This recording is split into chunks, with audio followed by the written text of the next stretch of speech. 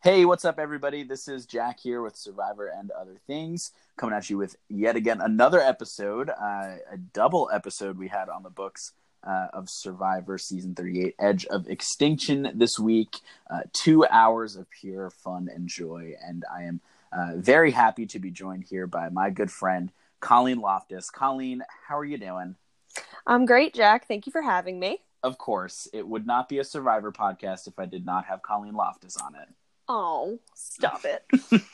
Well, thanks for joining. I'm very much looking forward to diving into all 2 hours worth of content that we were, I guess like it was like an hour and 27 minutes after commercials, but all hour and 27 minutes worth of content that we have after this double episode.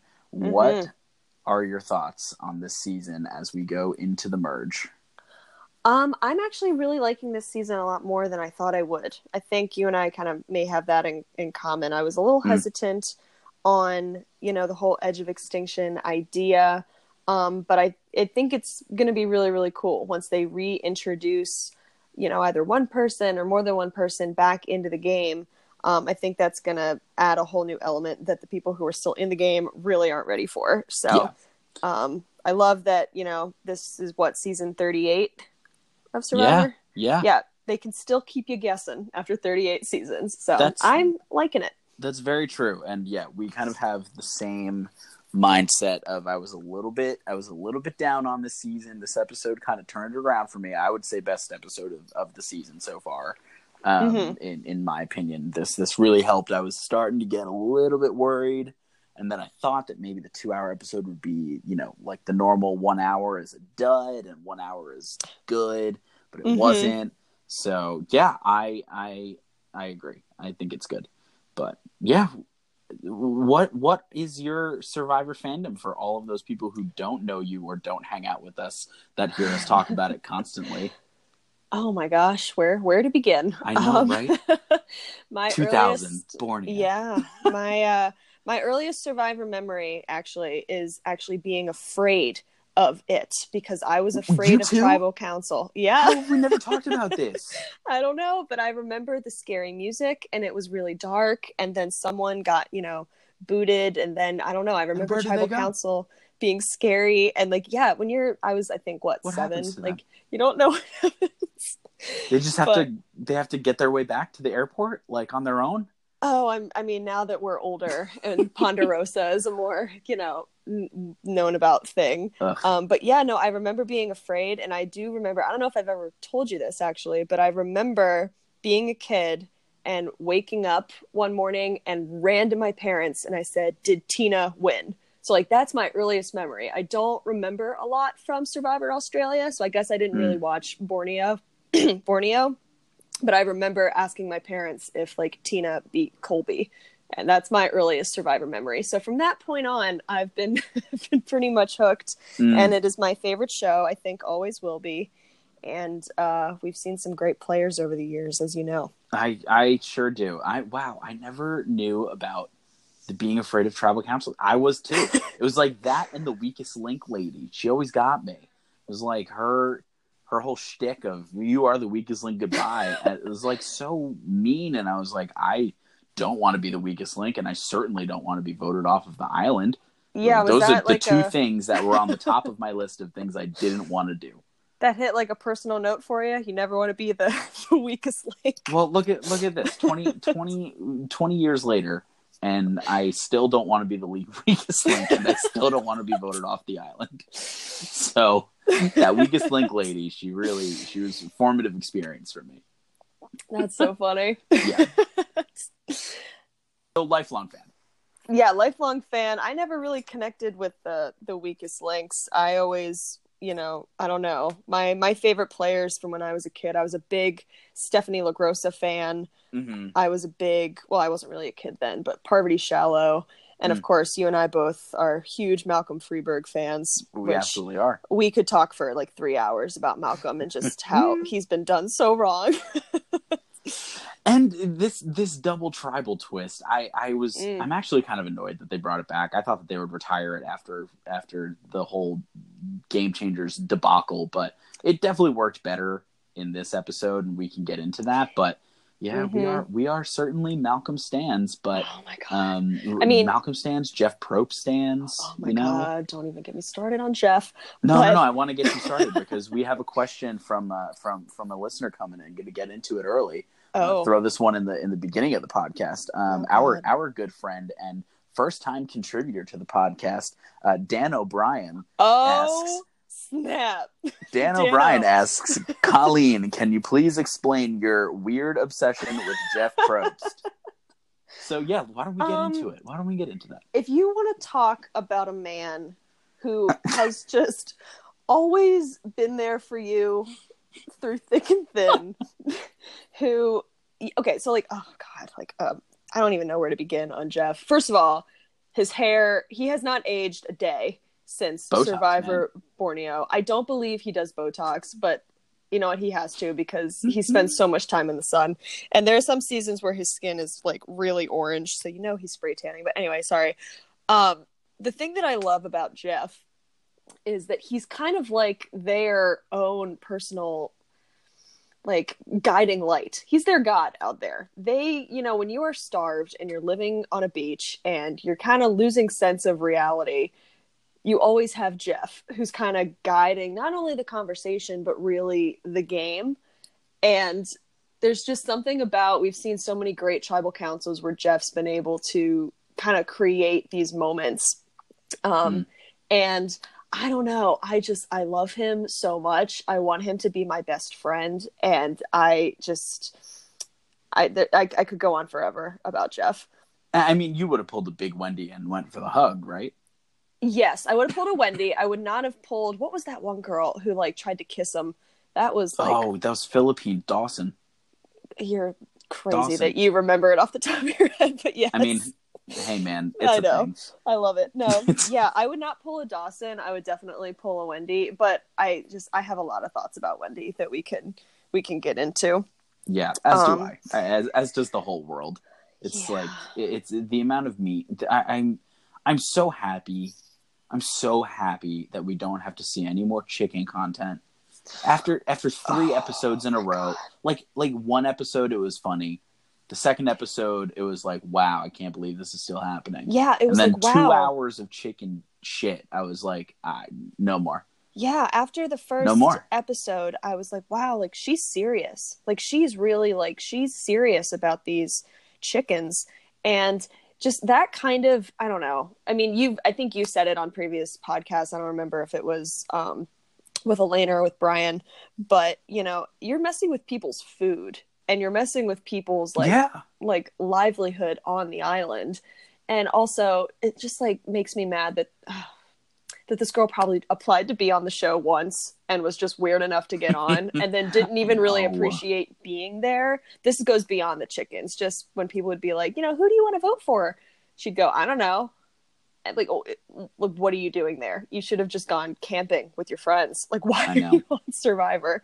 But I know it's crazy. And the whole Wendy thing, it's like, was she a fun character to watch on TV? Yes, I get it. Like for a little while, it was fun to see kind of the outcast, weirdo, you know, not afraid to be herself type of character.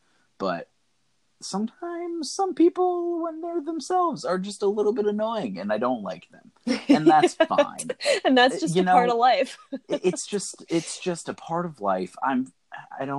I don't appreciate when people are annoying, and that's what that is. I don't know. I guess I'm just a jerk. No, you're not a jerk. But I will say, I will give it to her though. You know, as the season was kind of getting started, and it's always kind of slow in the beginning. You have to, unless you have returning players, and like when everyone is a returning player, you have to establish who everyone is and strengths and weaknesses on the tribes.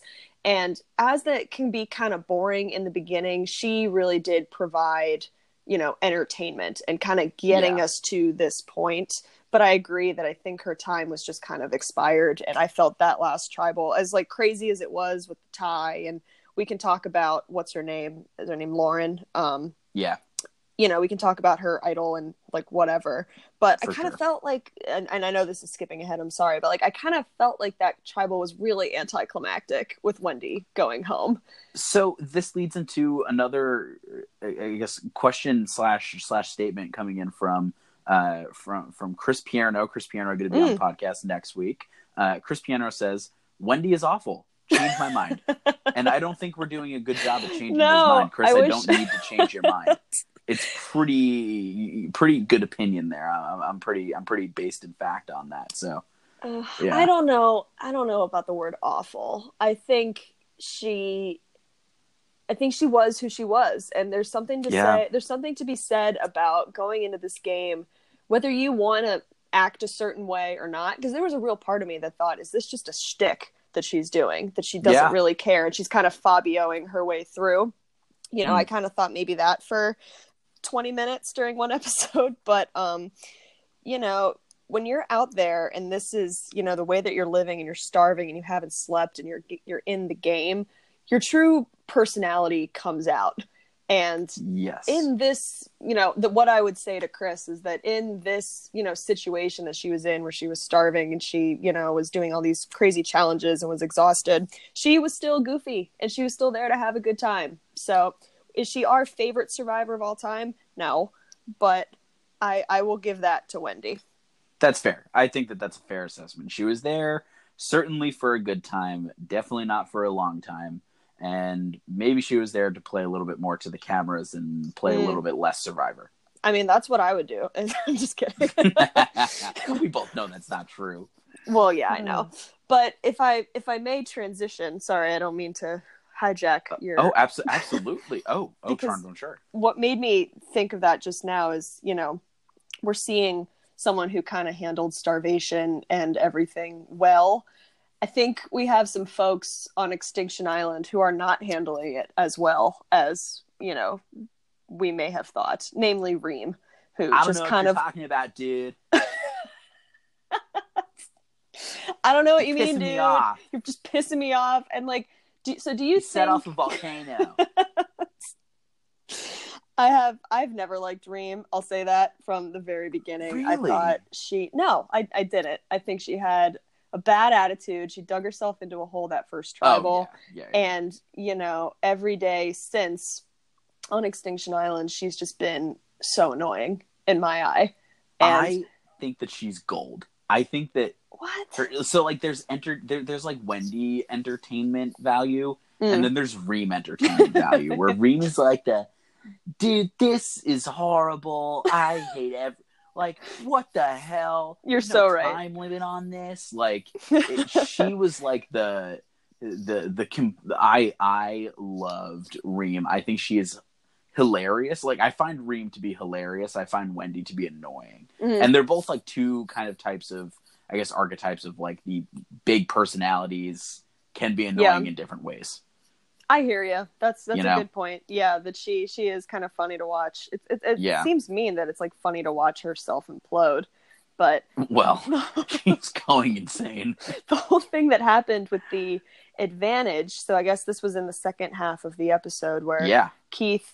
First of all, I thought he was the worst one. Both halves had the had at least some sort of search for an advantage. Right, I forgot about the extra vote. Yeah. But so you're talking about the one in the water. Yes, the one in the water where Reem is telling the camera, I wanted him to find that, but like doesn't really explain why. And then Chris made that comment, which was, I think, a justified comment, of just like, why did you even open your mouth? Like, you just go and you pick it up. Keith would have never, seen that. And then she flipped out on him and she goes, I wanted him to find that. Like, why would you tell me that I blew an advantage? Like, maybe because you just did. And you're not explaining what you mean by that. It just sounds like you're mad at yourself. What are your thoughts, though? The linear logic is being thrown to the wolves at this point. She's been there for 14 days. Like, imagine playing a game without playing a game. Like, this is really the first involvement that they've had. Like, with stuff on, or at least as far as we know, that they've had on Extinction Island, and I can only imagine like that your sense of logic goes out the window, and so she's probably just done. I can see Reem just being done. Like, she seems like that mom where, like, a kid will leave one crayon out from the crayon package, and she'll be like, "What the fuck are you doing? You're burning my house." It's like that's the type of person that Reem seems to be. It's hilarious.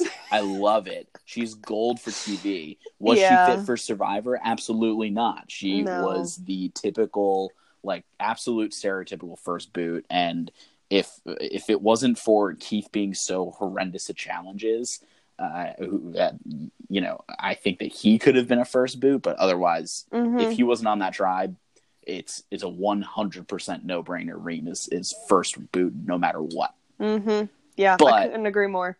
Yeah, but that takes us to Extinction, and I think to go into the content that we got this week on Extinction Island was so much better than the last 4 episodes combined. Of course, we didn't get any in the premiere, really, but over the last 4 episodes, we got to see them go get rice. We got to see them walk around and mope around a little bit.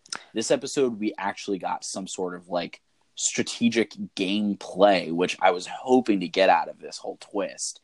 Right. What did you think about that? Did you think that, were you hoping for something like that? Was that, like, an anticipation that you had of they need to institute some sort of gameplay on this island? Yeah, I think it was time. I think enough people were there that, you know, kind of like what my question was, you know, last week was, you know, they chose to stay in the game. You know, they're choosing to still be playing. And it's my opinion that they should be, you know, cultivating relationships on Extinction Island. But none of that does any good if they don't have information on, like, a timeline of when they'd be getting back in the game or what they're going to be doing or how that's going to work. So I liked, you know, what did they give out? Was it a blindfold?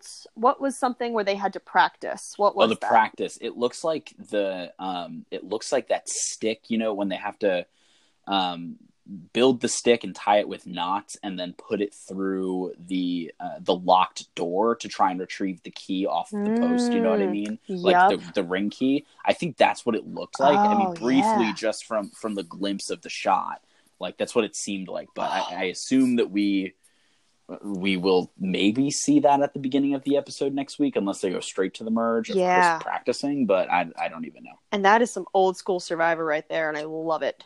Yeah, I love it. I love it, and that makes sense with the disadvantage of the knots. Yeah, I think, you know, I was happy that it was going to be a challenge, you know, for them to get back in. That it wasn't going to be predetermined, or like what you guys were talking about, I think last week, of, you know, voting themselves into the game, like what happened in Pearl Islands. Yeah, and, you know, I was happy. I agreed with what Elena said of, like, I don't think the people in the game are going to get to decide, because that's just not fair.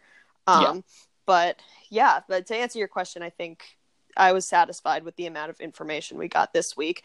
But to be honest, I was kind of surprised that, and I mean, it was a double episode, so there was more time, you know, in real life in between, but we all got it in 2 hours. I thought there would be more time before, I guess, the merge, or before they would be coming back in. I don't know why it kind of jarred me that, like, okay, they get like one episode where they're told to practice, and then all of a sudden we're going into the merge. I thought we would get some more people, but I thought that maybe with an 18-person season we would see the return of a 9-person jury. You know, I thought that, like, maybe I thought this double episode, actually, when they said double tribal, I was like, oh, cool. So we are going to see 3 people go out in this episode. That gives us 11.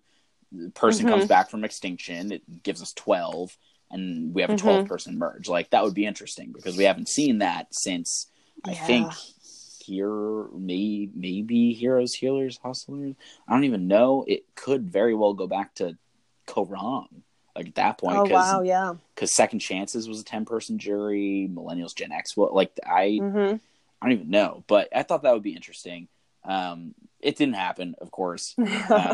But yeah, I was a little surprised as well. I thought that maybe add one more person to Extinction, and then it would make it more of a traditional I guess, type of pre-merge layout, because realistically, like, now you're going to have a 13-person merge in an 18-person season. And the merge is on day 17, which is super early. Wow, yeah. So, like, normally merge is at, like, 1920. Mm-hmm. So this is definitely early for them. I assume that means they're going to be continuing Extinction, because when they get down to Final 5, which I guess will be around day 36 instead of 37, they'll have to bring somebody back in, so they have to give an extended merge period. Do you think they're going to do that? Do you think they're going to bring in more people after the merge? I unfortunately just not fair. That's not fair in my mind to everyone who's been able to stay in the game and do their job, vote people out, you know? Like, I mean, I know it's been a theory that this season was created for Joe, but that just doesn't seem fair that, like, after the merge, it's one thing, like, I like, you know, pre-merge that everyone, you know, kind of like what happened with the Outcasts, people come back in, even what happened with Redemption Island. Remember that guy, Matt, who, you know, came in and out, but he was no match Wyatt for Nash. Boston Rob. He goes by Wyatt Nash now. That's his stage name. He's an actor. Really? Wyatt Nash, yes. Wyatt Nash, a.k.a. Matt Elrod. Gonna Google him after this, but anyway. God. I don't think it's, I don't know. Yeah, I'm very curious to see how it's going to happen. But the other thing that I was wondering, and I want your opinion on, is, so they're going to have this challenge, right? Where they're going to, you know, compete to come back in the game. Everyone's going to freak out when they see them. Do you think, you know, it's going to be like when they win a reward challenge where Jeff's going to say, okay, you won. Pick 2 people to come with you, like, back into the game. Like, do you think, because that would kind of go with, you know, the point of, you're choosing to stay in the game, you should be cultivating these relationships. You should still be in the right mind space to play. And, you know, do you think that's a possibility if it's early enough? If this is happening on day 17, you know, we got time to bring more people into this game and vote them out. Yeah, I don't, but a 14-person merge, that would be insane. You know what I mean? Suppose. Like, yeah. I think if they went down to 11 and then they did that would be awesome. Like, I think that is a great idea. If they went down to 11, like, and I think that they rushed. I think they did like 2 tribals in 3 days or something, which is not normally for the pre-merge. So I think they definitely rushed to get to day 17 anyway. If they had gone another 2 days, if they got to 19 with 11 people and then they brought back, you know, 2 people into the game, that's a normal merge time. Like, they're normally bringing back, you know, they're normally merging at day 19 with 13 people. So that would have been awesome, because, like, who does Chris bring back into the game should he elect to stay? Like, does he bring? He's not bringing Keith or Reem. I don't think he's bringing Aubrey because they have no relationship. He's certainly not bringing Wendy, and Devin's blindsided him. So, like, that would be that's the interesting thing. I think, you know, there'd be an argument for him to bring Keith and Wendy, you know, of just like, guys, listen, this is crazy that we're back in the game. We got 2 easy votes ahead of us, and that'll buy him some time, because I don't think anyone would want to work with Wendy or Keith. No. But I don't know. I love that you're already banking on Chris winning. That's what I want to happen too. Well, I mean, I don't want to say it's almost a foregone. Like, you just look at the challenge setup, and it seems purely physical to me. It doesn't seem like there is much of a puzzle aspect involved, in which case I would have given Devins the upper hand. But, you know, I think Keith has absolutely no shot. Aubrey could hang in there, even Wendy, but Keith has no shot. Keith is not getting back into the game. I think we could just get that out there right now. I don't want him back in the game. Nor do I. Completely agree. I will say, you know, I think Keith is smart in giving Chris the disadvantage. As much as I, you know, want Chris to be back in the game, I think that was a, you know, smart move. Yeah. Maybe the only smart move Keith has made thus far. Literally, other than distancing himself from Reem for not being the first boot. Yeah, for like 1 vote. Yeah, exactly. But yeah, I don't know. I'm very interested to see how this plays out. Have you seen the previews or anything for this episode? No, I haven't seen like any of the new ones that have come out. Yeah, they put out like a 2-minute preview of the moment when Jeff says, like, "Come on in, guys," and people react, and it's interesting. I'm shocked that they did that, because it kind of gives away the like the wow moment of the episode, I guess, other than the person actually entering the game. But I mean, it is very Outcast-esque. Like, everybody freaks out seeing people walk through the woods, except this time, Jeff explains what they've been doing. Like, he explains the theme, and everybody finally gets it. Whereas with the Outcasts, he was just like, they're back. All right, do a challenge. Ha ha ha. And that's something else that kind of blows my mind. Two things. Well, and it kind of ties into one. But are none of them really wondering what edge of extinction means? Oh, they have to be. They have to be. They have to just be not showing it, whatever. Yeah. But, like, right now, they're playing some straight-up Survivor. Like, yeah, we had a swap, and, okay, now we're down to 3 tribes, and, whoa, we did a double tribal council. Like, but that's all stuff that they've seen before. And they have to be wondering, like, what does edge of extinction really mean? We're on the same beach in Fiji that we've been in for the last, like, I don't know, 5 years or however long they've had that, timeshare in Fiji. Yeah, so Survivor has literally had a gimmick since, like, season 26. So like, every single season after that has had some sort of gimmick.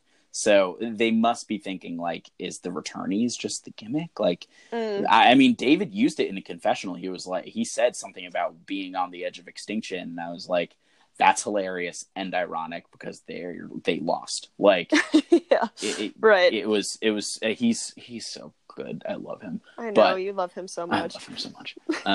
But yeah, I'm very interested. I mean, I guess that's the point of this twist, is to, like, get people talking. And of course, like, the casual fans are going to love it because it's, look at this twist that they did, and hopefully it doesn't bring back a Wendy or a Keith. Like, I would prefer for that not to happen. Yeah. But, yeah, it'll be good. I'm excited. Other thing that bothers me, and, like, just this may be because I'm crazy, but he gets the votes at Tribal Council, Mr. Jeff. He goes and he gets the votes, and he says, if anyone has a human immunity idol, like, play it now. And then he goes, okay, I'll read the votes. And then he reads the votes, Jack. Are none of them finding it weird that he's not saying, once the votes are read, the decision is final, person voted out, will be asked to leave the Tribal Council area immediately? Because that's not it hasn't happened, Jeff. I mean, Jack. Oh, God, now I'm calling you Jeff. That hasn't happened because they're not asked to leave. I mean, they are asked to leave the Tribal Council area immediately, but it's making it seem like, you're not really done. But he can't say, okay, go to Extinction Island. Like, are none of them noticing that he's not doing the speech? Am I the only one that's, like, noticed this? I think you're the only one. I listen to every podcast. I read Reddit. I have not seen. You need to go post that on Reddit immediately and get, like, 1,000 upvotes. Well, now I'm wondering if I'm wrong. I don't think you're wrong. I think you're right. I can't remember him saying that. Do you want to know why I know this? It's because every episode I say it with him. Aloud. I know the reason. Oh, God. Wow. That would be crazy if people, especially like Aubrey or David, who didn't pick up on it. I guess in the preview, Kelly Wentworth is like, I knew it. Like, she says something like, I knew it. So maybe she picks up on something that, like, maybe there's some sort of island involved. But yeah, and again, they can talk about this, like, off camera, but it just, like, blows my mind. Every week I'm like, okay, maybe I was wrong last week. Like, maybe he's going to say it, and he doesn't say it. And I'm like, because the decision isn't final this season. That's the thing. It's not. Whoa. That's a crazy pickup. Wow. Yeah, that's insane. I know. I'm insane. I'm gonna put the award for best analysis of the season from Survivor and Other Things podcast. I'm gonna put the blue ribbon on that one right there. Well, for now, there's plenty of time. But we'll see what happens when I bring Christian on the podcast. Oh, good Lord! But I'm interested to see, like, after the merge, like, if he starts saying it, like, when there's going to be no more Extinction Island, if he's going to say that once the decision is final. Well, do you think that there is going to be no more Extinction Island after the merge?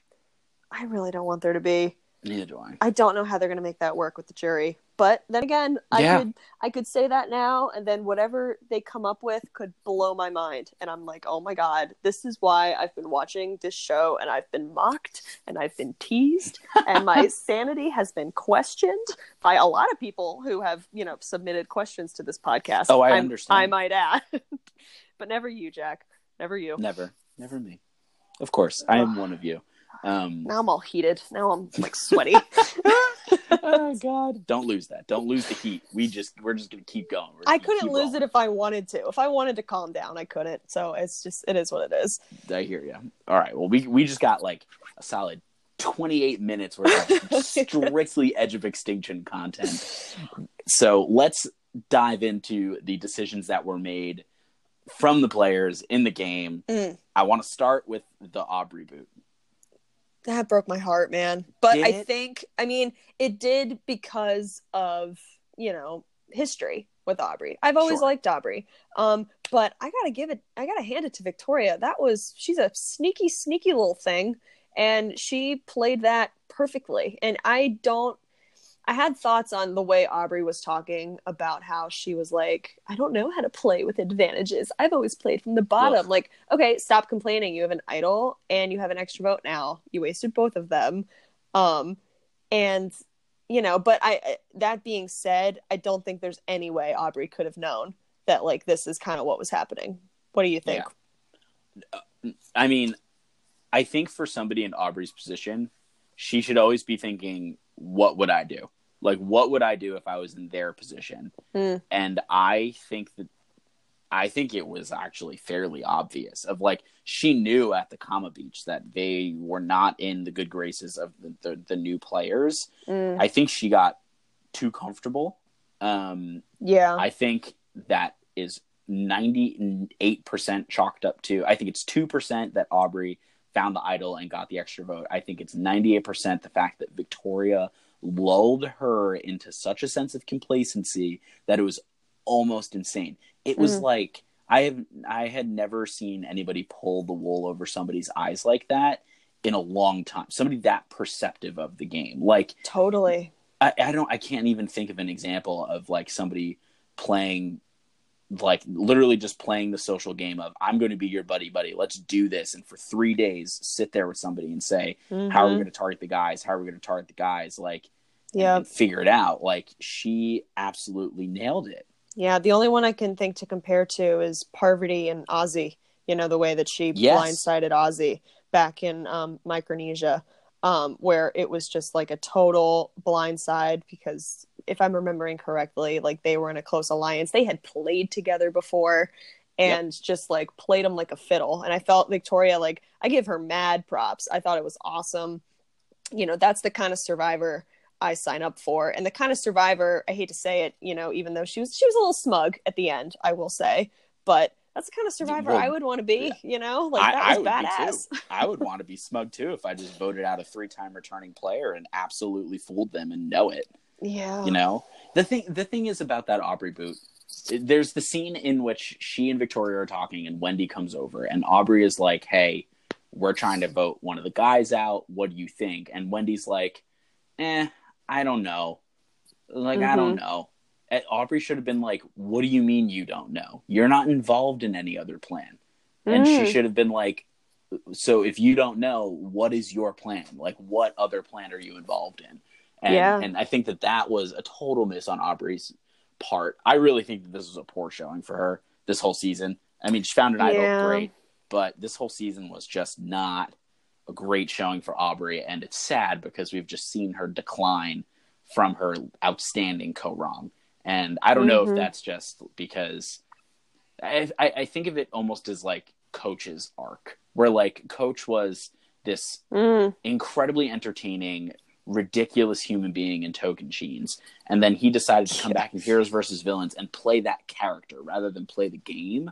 And he sucked in Heroes versus Villains, game wise, and then comes back for South Pacific and, like, totally controls the game because he's actually playing the game. Making Cochran flip is, in my mind, one of the best Survivor plays of all time. That scene in the hammock. Oh, that was and insane. I think of Aubrey's arc as, like, kind of similar, except that she plays that Aubrey character in her third iteration. Like, she's not playing the game; she was playing, like, her character. Yeah, totally. So I don't really know. It was a great blindside. I was all for it.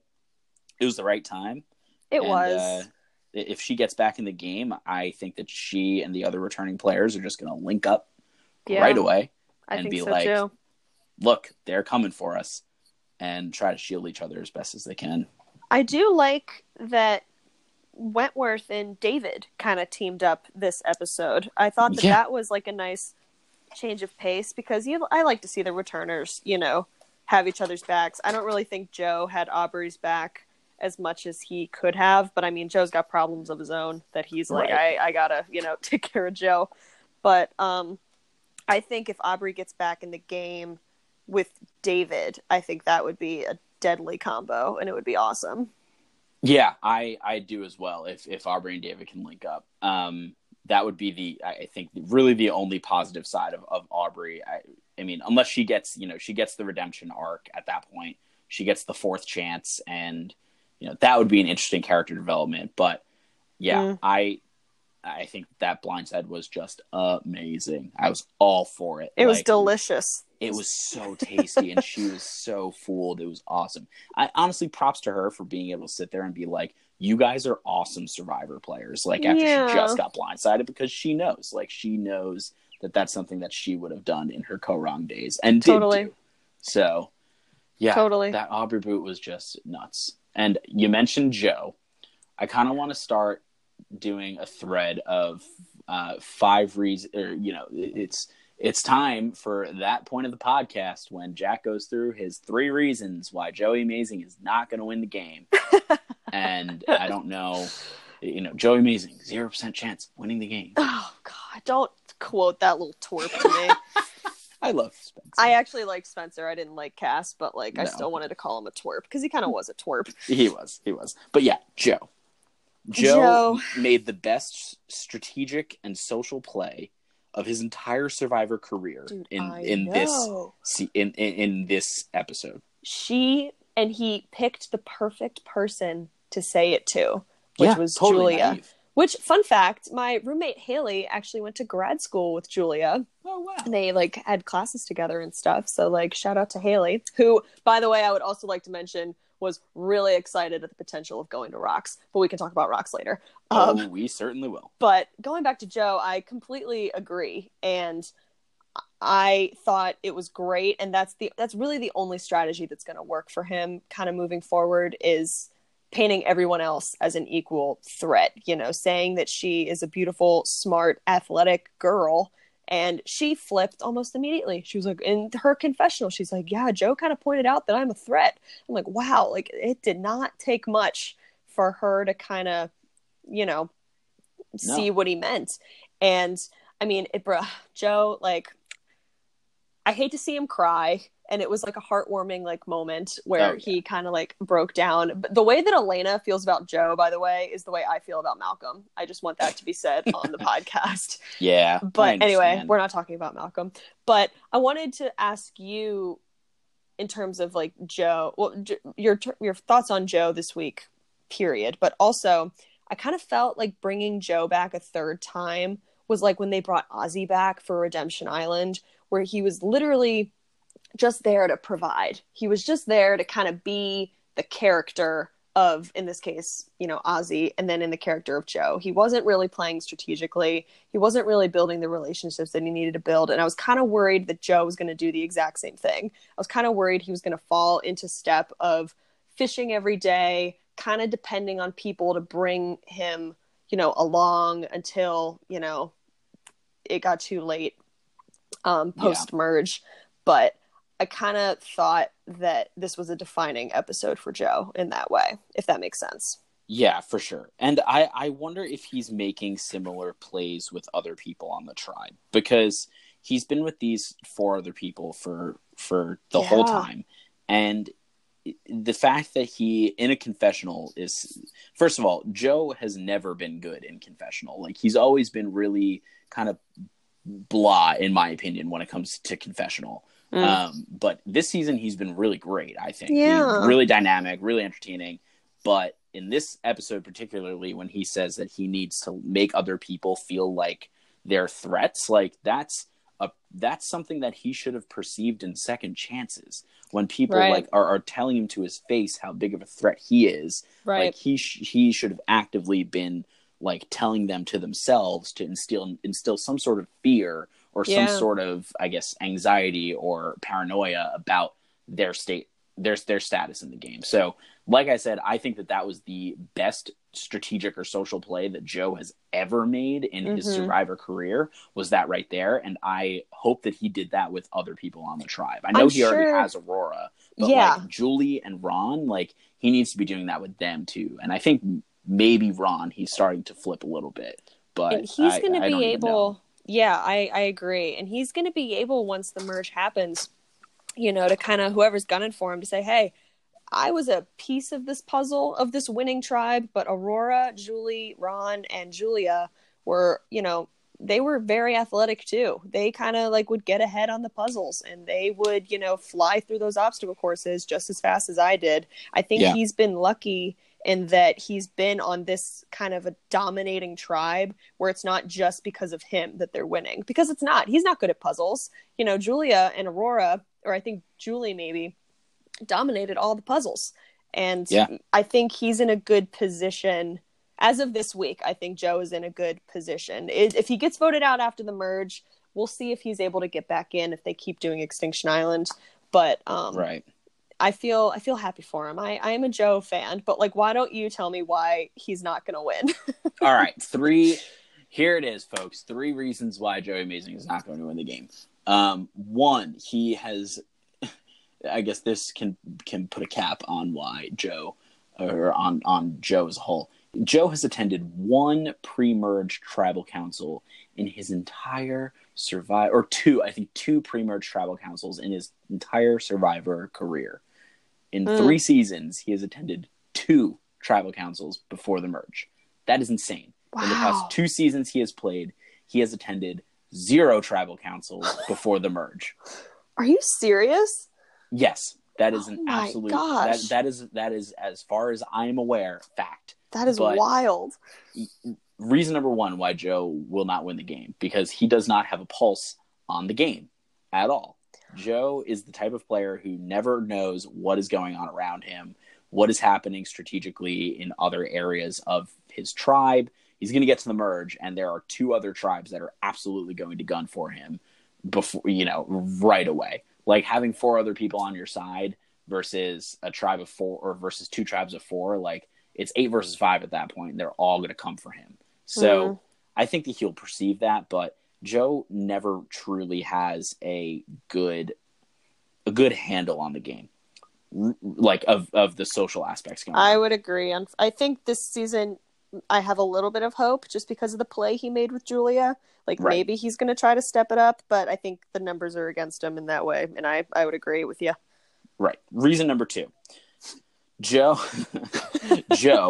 if he gets voted out, or when he gets voted out, and goes to Extinction Island, even if he gets back in the game, I don't think that we will see somebody win the game if they're sitting in the final 3 that came back from Extinction Island, whether it was at the maybe if it's at the merge. If they come back for the final 6 or final 5, I absolutely do not think that even if they get to the final 3, they would be given the votes, because it's almost like what were you doing for the couple of days that you weren't playing here? Like, we don't really know. Like, you could have just been sitting around, like, and then you want a challenge? Like, no way. Like, good for you. And, you know, I don't think that Joe has a chance to, like, that's the only way I think that Joe gets to the end, is if he goes to Extinction and comes back. Because I don't think that he makes it there naturally. I agree. It makes me sad, but I agree. Yeah. Reason number 3. This season's story is not Joey Amazing's story. No, and I know that gets into like an editing narrative thing, which is always difficult, but this season's story is not the Joey Amazing story. And if he was to win this season, it would 100% be the Joey Amazing story and all of the great things that he's been doing in this pre-merge. And we went like 2 or 3 episodes without hearing from him at all. But you got to think that same thing is how Boston Rob played it. I am not saying that Joe has the brains of Boston Rob. You know, I'm not putting them in that same strategic boat. Blaspheme. But I'm not. But, you know, I don't really know how I can explain this, but he just kind of worked his way there, and it kind of became the Boston Rob show where he kept winning the challenges. And I do agree with everyone who's playing that, like, if you keep Joe in the game too long, he is dangerous. He's going to get determined. He's going to win all the challenges. And then, you know, it's just kind of going to be one of those things, well, like, well, okay, well, Joe's going to win this season. That's what happened with Boston Rob. That's what happened with your fave lady, Kim Stamma, I think. Wait, no, Kim, what's her name? Spradlin. Yeah, sorry. I know a Kim Damn Stamma straight. at work. That's embarrassing. I'm sorry. And, you know, you get to the point where you kind of see how it's going to play out. I agree with you that I don't think that it's likely that Joe will get there, but I think it's possible if they keep playing into this story. Yeah. I hear you. I can see that. So yeah. That's the Joe story. That's the Kama story. I really don't have anything to say about them. Like, no, Ron's entertaining. We have seen nothing from Aurora. We've seen virtually nothing from Julia until this episode. We've seen unimportant things from Julie, like things that really don't have any impact on the game. We're just seeing her to see her. I just learned Julie's name, honestly. So yeah, that's totally fair. But hey, I mean, one of the best tribes that we've ever seen, that's for sure. And I think it's weird how it played out where they all kind of stuck together. But crazy. We'll let that. Yeah. I want to ask you a question that I thought was interesting. If we could transition to the Lesu tribe, if you don't mind. Oh, again, charmed, I'm sure. Yes. There was a comparison by Miss Wentworth, who I love Kelly Wentworth, by the way, just putting that out there to the Survivor gods, where she compared War Dog to your boy, Tony. And I was like, ooh, yeah, you love Tony. Isn't like Cagayan your favorite season? It's my favorite season. For anyone who's listening to the podcast who doesn't know any of the people that we've been talking about this entire time, we apologize. But Tony Vlachos, he won a season a little while back, not too far, but definitely New Age Survivor, where he was an idol fiend. He was crazy. He would make outrageous comments, and he did win challenges and he made it to the end. And it was kind of like one of those Boston Rob seasons where you kind of knew that it was going to be Tony, unless you thought it was going to be Wu, but either way. But in this last episode, Kelly Wentworth compared War Dog's crazy kind of like antics and over analyzing and just, you know, always thinking 5 steps ahead without it being necessary, compared him to Tony. So since I knew that Tony was one of Jack's favorite players, I wanted to get your opinion on that comparison. I mean, I think it's accurate. I think it's absolutely accurate. And ever since Tony, Survivor has been trying to typecast new Tonys in almost every season. I mean, you got Tony in Worlds Apart. You had Rodney. You can go down the line. I mean, Joe Mena, like there's all of these Tony, Dominic, like all of these Tony-esque characters that Survivor found that archetype and was like, yeah, we're going to keep casting this person. This guy wants to be known as War Dog. Yeah, we're bringing him on for sure. Yeah, his nickname is War Dog. Yeah, all right, get him on there. But no, I think it's absolutely accurate. They're so right in perceiving that he literally just schemes all day. Yeah. But he's not bringing as much to the table, in my opinion. I think War Dog... he sucks in the challenge. Did you see him just throwing that sandbag? It was comical. I literally turned to my roommate and I said, I never played sports where I had to throw things. I only ever used my legs when I played sports, and I could throw better than War Dog in that challenge. It was so funny. And I mean... And what is his excuse? He doesn't do anything at camp. They're eating, they're not winning the rewards, I guess. They're on the losing tribe. But, like, he doesn't do anything at camp. And that's, like, the worst kind of player to me. Is, like, you can be non-athletic, but if you don't help around camp, you're out of here, man. Like, that is just not, you can't do that. I am still under the opinion he was blinded by swing vote power in the last episode, that David and Devins and Kelly and Lauren should have just came together and been like, let's vote out the swing vote. Like, classic Rob Cesternino move. Yeah. Like, classic Sarah Lucina move. It's I think that would have been 100% better for their game, because he sucks in the challenges. Yeah. It's not like he was bringing anything to the table there. Like, Devins could have done anything that War Dog was doing. God, I didn't even think of that. He's horrible in the challenges for a guy that was Marine, like, or in the Army, where I don't remember what branch of the military he was in, but for a guy that like looks physically capable, like, I guess brute strength isn't always the answer. When you're not eating, doesn't mean you're athletic. Yeah, when you're not eating, it's you lose muscle tone, you lose energy. And he still has like a little bit of fat on him, though. I know.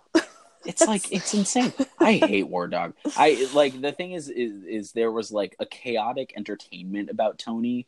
There's like, there's like a smug, like a smug arrogance about War Dog. That Agreed. like Tony had the arrogance, but it was only in confessional, really. Right. Like he was so arrogant in confessional, but he tried his best to play at least a inkling of a social game. Like War Dog is just arrogant in general. Yeah, no, I agree. And I would have loved, actually, if during the double tribal council they got rid of War Dog. I was like, oh, that would have been so sick. That would have been awesome. Well, if they went after War Dog rather than Lauren, and like they weren't willing to go to Rocks or if they were willing to go to Rocks at that point, I think Lauren flips, like she was saying. Like she didn't care. Yeah. Like, whatever, vote out War Dog. Yeah. Yeah, we should. You want to talk more about that tribal? Because I absolutely do. I was telling, I was watching it with my roommates, and I was like, watch this. They're going to start whispering. It's going to get crazy. Yeah. And Haley was like, is it going to go to Rocks? And I'm like, it's not going to go to Rocks. I knew that from the very beginning. Of course not. It wasn't going to go to Rocks because that's too good to be true. I freaking love when it goes to Rocks. I love it. But anyway. Nobody's going to Rocks in the pre-merge. No. Nobody's going to Rocks in the pre-merge. Especially with like Wendy's name on the line. Give me a break. Yeah. And I think that is what kind of led to this tribal being a little anticlimactic for me, was because once I saw that it was down between Lauren and Wendy, I was like, okay, like Lauren would be crazy. You know, it would be a big move because she's a physical competitor, but like you might as well just get rid of Wendy and just call it what it is. Yeah. Oh, I mean, I thought that it was like a pretty easy setup. I mean, we didn't really get the Manu tribe talking about at all of targeting Wendy when the time comes, but I mean, I think it was a pretty straightforward situation in that the Manu tribe they're already down so many numbers that like, yeah, you know what, this might as well happen, like, whatever. And it's John Mulaney reference. I try to throw one in every now and then. But you know, they were already down in numbers so much. Like it was 8-5. Losing Wendy is not that big of a deal because she wasn't going to be loyal to them anyway. No way. Yeah. So like it really didn't matter. So targeting Wendy was definitely easy because I mean, the Kama people, I'm sure if they had targeted Gavin, like maybe they do go to Rocks for Gavin because, you know, and then the Lesu people are taking that situation into their hands potentially of, oh shit, we targeted somebody that they actually do want to go to Rocks for. Yeah. Whereas if they target Wendy, there was a much higher likelihood that they go to Rocks or that they avoid going to Rocks to boot Wendy. So I thought it was pretty straightforward. Yeah. What do you think that David told Wendy, like when he pulled her aside during that, you know, crazy everyone whispering, and he said, oh, okay, Wendy, can I talk to you over here? And she was like, sure. And then he went over and he was talking to her. But what do you think he told her? Because it's obvious that everyone then voted for Wendy. Jeff would have read all of them out if there were any votes for Lauren besides, you know, Wendy's vote. Yeah. I think that it was more of like David is trying to stir a little bit of like uncertainty onto Wendy. What Wendy should have done if she really wanted to like keep her place and really tell the Manu people or I guess the old Kama people that she was with them is when David says, hey Wendy, can I talk to you? And Wendy goes, no thanks, I'm good, I'm gonna stay right here. Like, these are my people. And she just stays there, and then there's no I guess even inkling that Wendy would flip. So once the Lesu tribe voted for Wendy, I think for the old Kama people, they were just like, all right, this is easy. Yeah. Because you can only vote for one of the two of them. Yeah, and you're so right. Lesu people are not voting for Lauren. So wow, yeah, you're right. It's so easy. If she just stood her ground, I honestly think that it could have been a more chaotic situation, because then maybe the old Kama people would have changed their, potentially could have changed their vote. But I honestly don't think that even crossed her mind, to like do that. No, she was certainly not thinking that far ahead at all. And I honestly thought that we might see our first person who would choose to go home as she's skipping down the path talking about cheeseburgers. I was like, oh, this is going to be it. Like, she's going to be the one person. And then she's the one who's like, oh, this isn't even a question. And like grabs the torch. I'm like, well, all right, crazy. Go have fun and starve some more. Yeah, I mean, she's like smiling and laughing as she gets voted out. It's like, if I ever got on that show, and as I have tried, if I ever got on that show and got blindsided pre-merge, I would I would be so pissed off at myself for that. Not only for just my own like pride of being a Survivor fan, but knowing that I would come home to the wrath of my girlfriend and my family of saying, you left for 46 days just to get voted out in the They would not say that. You're undateable. You're undateable if you don't make the merge. We are so over. That is a Kat Ederson reference. Hashtag Survivor Blood versus Water. Undateable. You're so funny. Yeah, because Hayden was like, she was worried Hayden was gonna break up. Her new world boyfriend was gonna, or real world boyfriend was gonna. Big brother. Oh, sorry. Yeah, it's all the same to me. It's all garbage. But yeah, I thought Wendy was gonna leave, and Elena was saying, she was like, no, it's so inviting, and she was right. It's such an inviting opportunity, as we've beaten to death on this podcast, to stay in the game. They have no idea, but I honestly thought that she would just be like, whatever, it was fun, I'm done.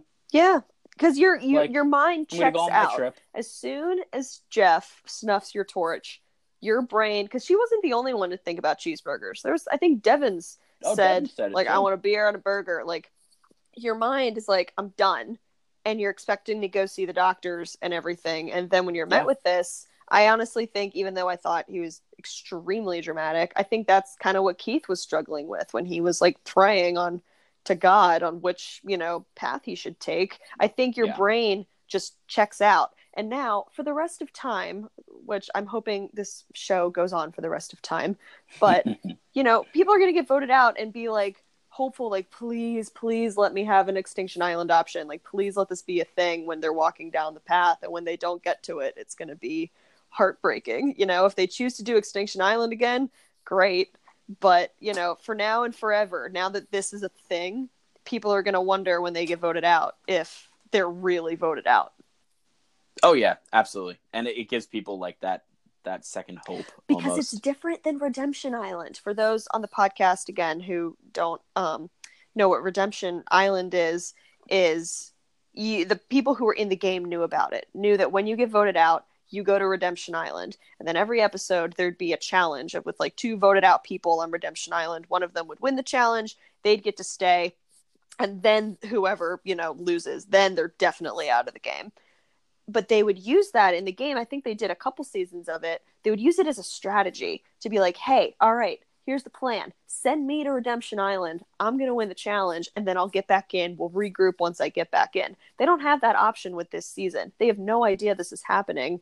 And you got to wonder the repercussions this is going to have on future seasons of, okay, well, if this is an Extinction Island scenario, what are we going to do?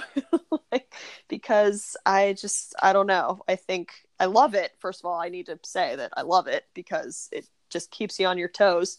But I don't know. I think it's adding a lot of layers to the game in ways that I would have never thought to.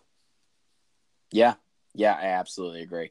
It's certainly interesting, and it has added an interesting kind of shroud of curiosity to this season as a whole. But yeah.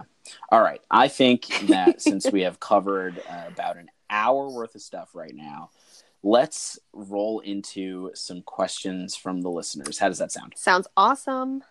Perfect. Well, I have 2 questions from Chris Pierno, again, booked to be on the podcast next week. Yay. Chris Pierno. Chris says, and we've touched on this a little bit, so we can dive in a little bit deeper.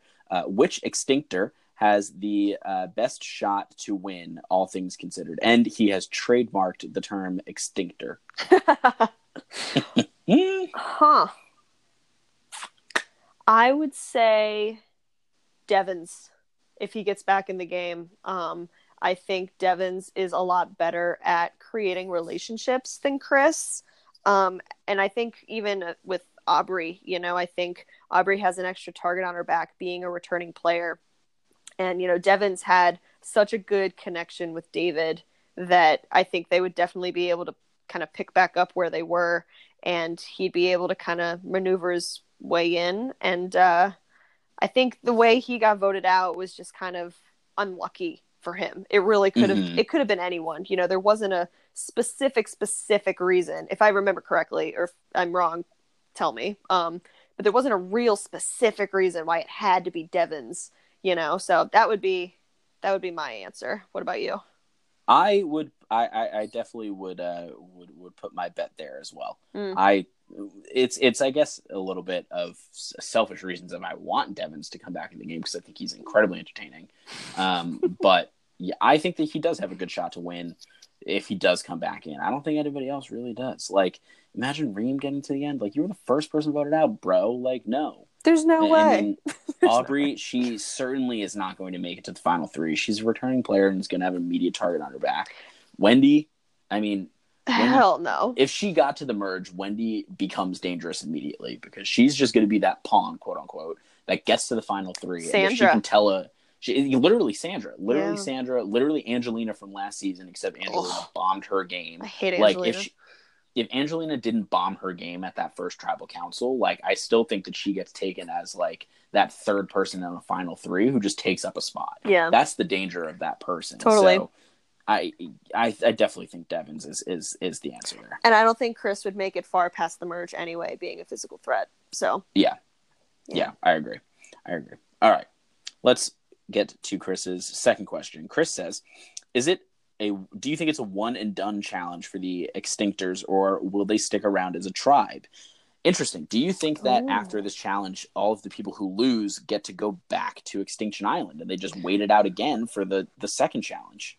Wow. Or do you think that they all peace out and go on that pre-merge trip? I think they're going to go on the pre-merge trip. Yeah. I think that's more likely. I think they have kind of suffered enough, you know? And this is kind of when I'm kind of sound like a bitch, but like, you didn't do it right, man. You got voted out. The whole point of this game is to like not get voted out and to have people still like you if you vote other people out. You didn't do, you know, half of that.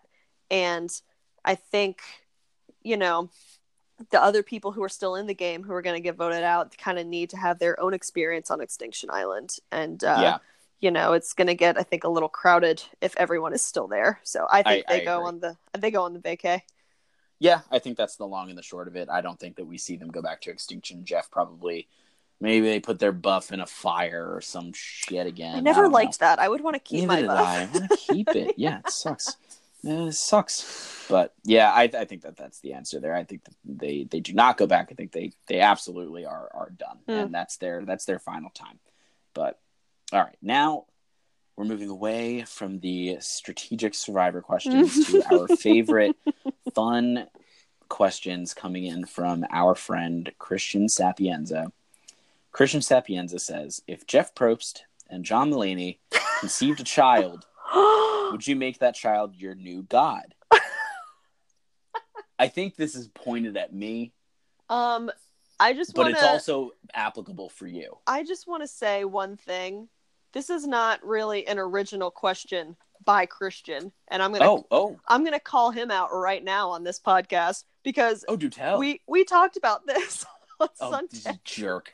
On Sunday, we were all, you know, because we went out and we celebrated Jack's birthday, everybody, on Saturday, and then Sunday morning we were all, it may have even been Saturday night, I don't know, it kind of all blends together for me, but we were talking about like, who does Jack love more, like Jeff Probst or John Mulaney? Like, who would he choose, you know, in the end? And then we would talk about like if Jeff Probst and John Mulaney like had a kid, like what it would be like, and if it would be Jack. So yes, I mean, Christian, this is an original question because having him be a new, you know, god, I think adds a very interesting layer. So I'm curious to hear your answer. So I think that it wouldn't be my new god. I think that I would immediately apply to adopt that baby. Oh, you think they don't want it? No. Well, no, because John Mulaney and Anna have said time and time again that they don't want kids. They don't want kids. And Jeff ain't got time for that. Actually, I think Jeff does have a kid. Oh, I don't think so. I thought Jeff did have a kid. Maybe. You would know more than I do. Yeah, I know. I don't know Jeff that well. It's a real shame. You should get to know him. But I know. He's a great guy. Leave in the comments below if you know whether or not Jeff Probst has a kid. Let us know. Yeah, let us know. Get back on that and let me know if there's an inkling of John Mulaney's DNA in that kid. I think you would be a terrific godfather for that child. Aww. Oh, gee. Yeah. Thank you. And I think Elena would kind of keep you grounded, because you would get really famous after that. And we need her to kind of keep you grounded.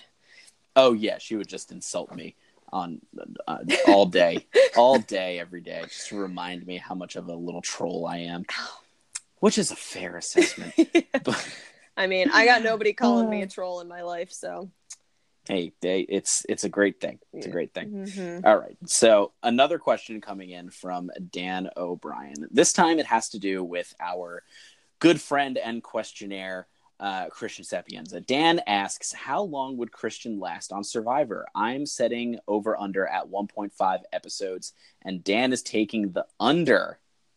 What? I don't know. He thinks that Christian will last less than 1.5 episodes. I don't think that's true. I think Christian would do really well at kind of just blending it. Well, first of all, Christian is a workhorse around camp. He would help get that shelter built. He would do everything he could to kind of find food. I don't know if he'd be that great. And he's funny. Fisherman. He'd be like, he would be that personable guy. Right, yeah, but not needing to be the center of attention. I think Christian would blend well. Christian would get swap screwed. Yeah, totally. If anything, he would get swap screwed. Yeah. And I mean, there would be a chance that he could win people back with his personality if he got screwed in a swap. But I would give him at least 4 episodes. Granted that his I was just tribe. Gonna say, I would set the over under at 4 or 5. Granted that his tribe doesn't suck, and he's not. They're winning immunity challenges, which is never predictable. I don't see him, making himself a target unless he drowns or something in a challenge. Right. But yeah, I think he's pretty athletic. He could do it. Fair. Yeah, and then the last one coming in again from Dano. Dano says, "All right, we got a MFK, which I am assuming stands for marry, fuck, kill, because the list we got here."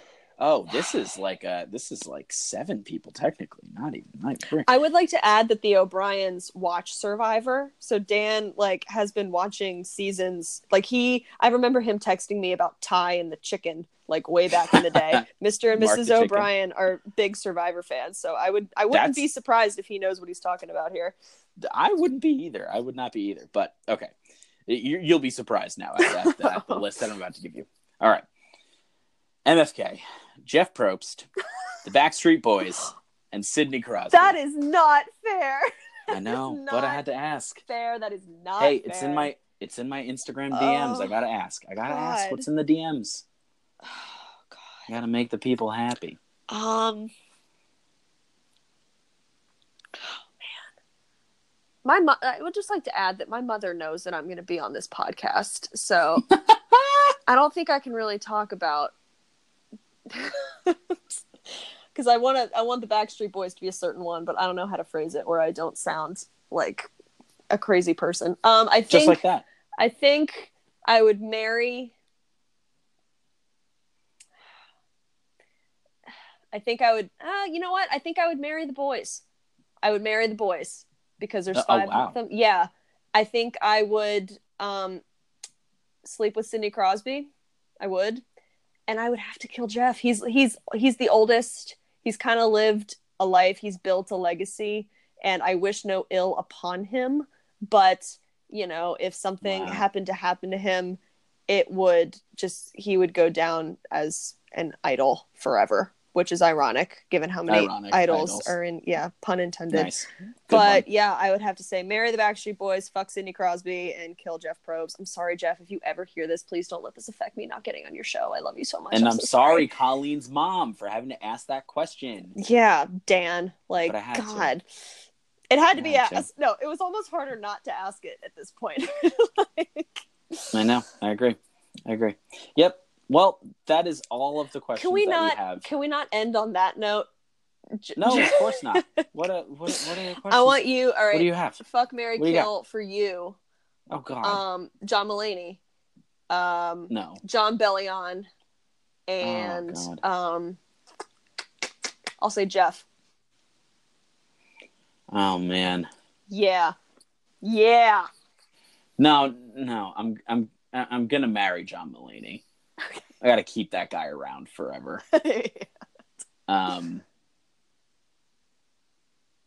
my God, I'm gonna kill Jeff. See? Yeah, I'm gonna kill Jeff. Wow. Is this what we've come? I should quit this podcast. We both just said that we would kill the host of a show that I spend an hour and a half recording a podcast every week and putting it up and Instagramming. Oh God. You just may have to cut this part out. We're just gonna end it on. No, it stays in. It stays in. It is a linear podcast. If Jeff Probst were not in the scenario, I think we would kill anyone else, unless it was like Elena. Yeah, no, I couldn't do that. I should have given you girls. Also, sorry. I know your family listens to this podcast. I'm so sorry. You know what? I'm comfortable. Okay. I'm comfortable with everything. It's fine. I'm like hot and sweaty again. Oh God. Okay. Oh God. I'm glad that you don't record my face because I'm very red right now. Well, that's perfectly fine. I think that we would all be red. I'm red all the time. So that's true. It's just a thing. That's another thing that would prevent me from being effective on Survivor, is that I would literally be sweating 24 hours a day until I lose all of the water in my body. It's disgusting. Honestly, I would just I wouldn't be able to keep my mouth shut, and people would vote me off like they voted off Reem. That's just you got to know yourself, I have a feeling that would be my Survivor experience, but we shall see. I'm sending in other applications. I'm planning on it at least. As am I. You've been a lot more proactive about it than I have. See. I give you a lot of credit. I mean, I just made the one video. It was fine. It wasn't fine. It was bad. Oh, stop it. It's okay. Stop it. The show's going to be around until at least season 50. They're not going to cut it short before 50. They're going to get to 50. They're going to have a big party at the Emmys. And then Jeff Probst is probably going to go retire in Fiji. They're probably going to give him a house and say thank you. And then he's going to live his life. Yeah. And it'll be great. With his wife and his maybe child that he may or may not have. ABC will pick it up and they'll make Malcolm the host. Oh my God. Could you imagine? Probably would happen. I think they would make Boston Rob the host, actually. Or Parvati. They'd make Parvati the host. Should be good. Yeah. Well, on that note, I think that we can wrap up this episode of Survivor and Other Things. A message coming in from Elena. Elena says hello. Oh, hi, Elena. Love you. There it is. And I think that we can wrap up this episode of the podcast. Colleen, thank you so much. Thank you for having me. This was so much fun. No, this was so much fun. I hope that you had fun. I had an absolute blast. I love talking about Survivor with you when we're not recording a podcast. I'm always available. Thank you for having me. This was a lot of fun. Indeed. Thank you so much for coming on, and we will certainly hear from you in the future. So this will be up soon, so I'll let you know. But for anybody who is listening, please follow us on Instagram at Survivor and Other Things. And my Instagram handle personally is MundogMillionaire. Hell yeah. Give me a follow. Send me your questions. If you want to be involved, let me know. Always happy to get more people into the Survivor and Other Things podcast. And Colleen, your Instagram is? Colleen Loftus, just straight up. Wow, you got that one. Oh, I know, right? I'm so cool. Good for you. Early adopter. All right. Thank you, everybody, and have a great week. Enjoy Survivor this Wednesday.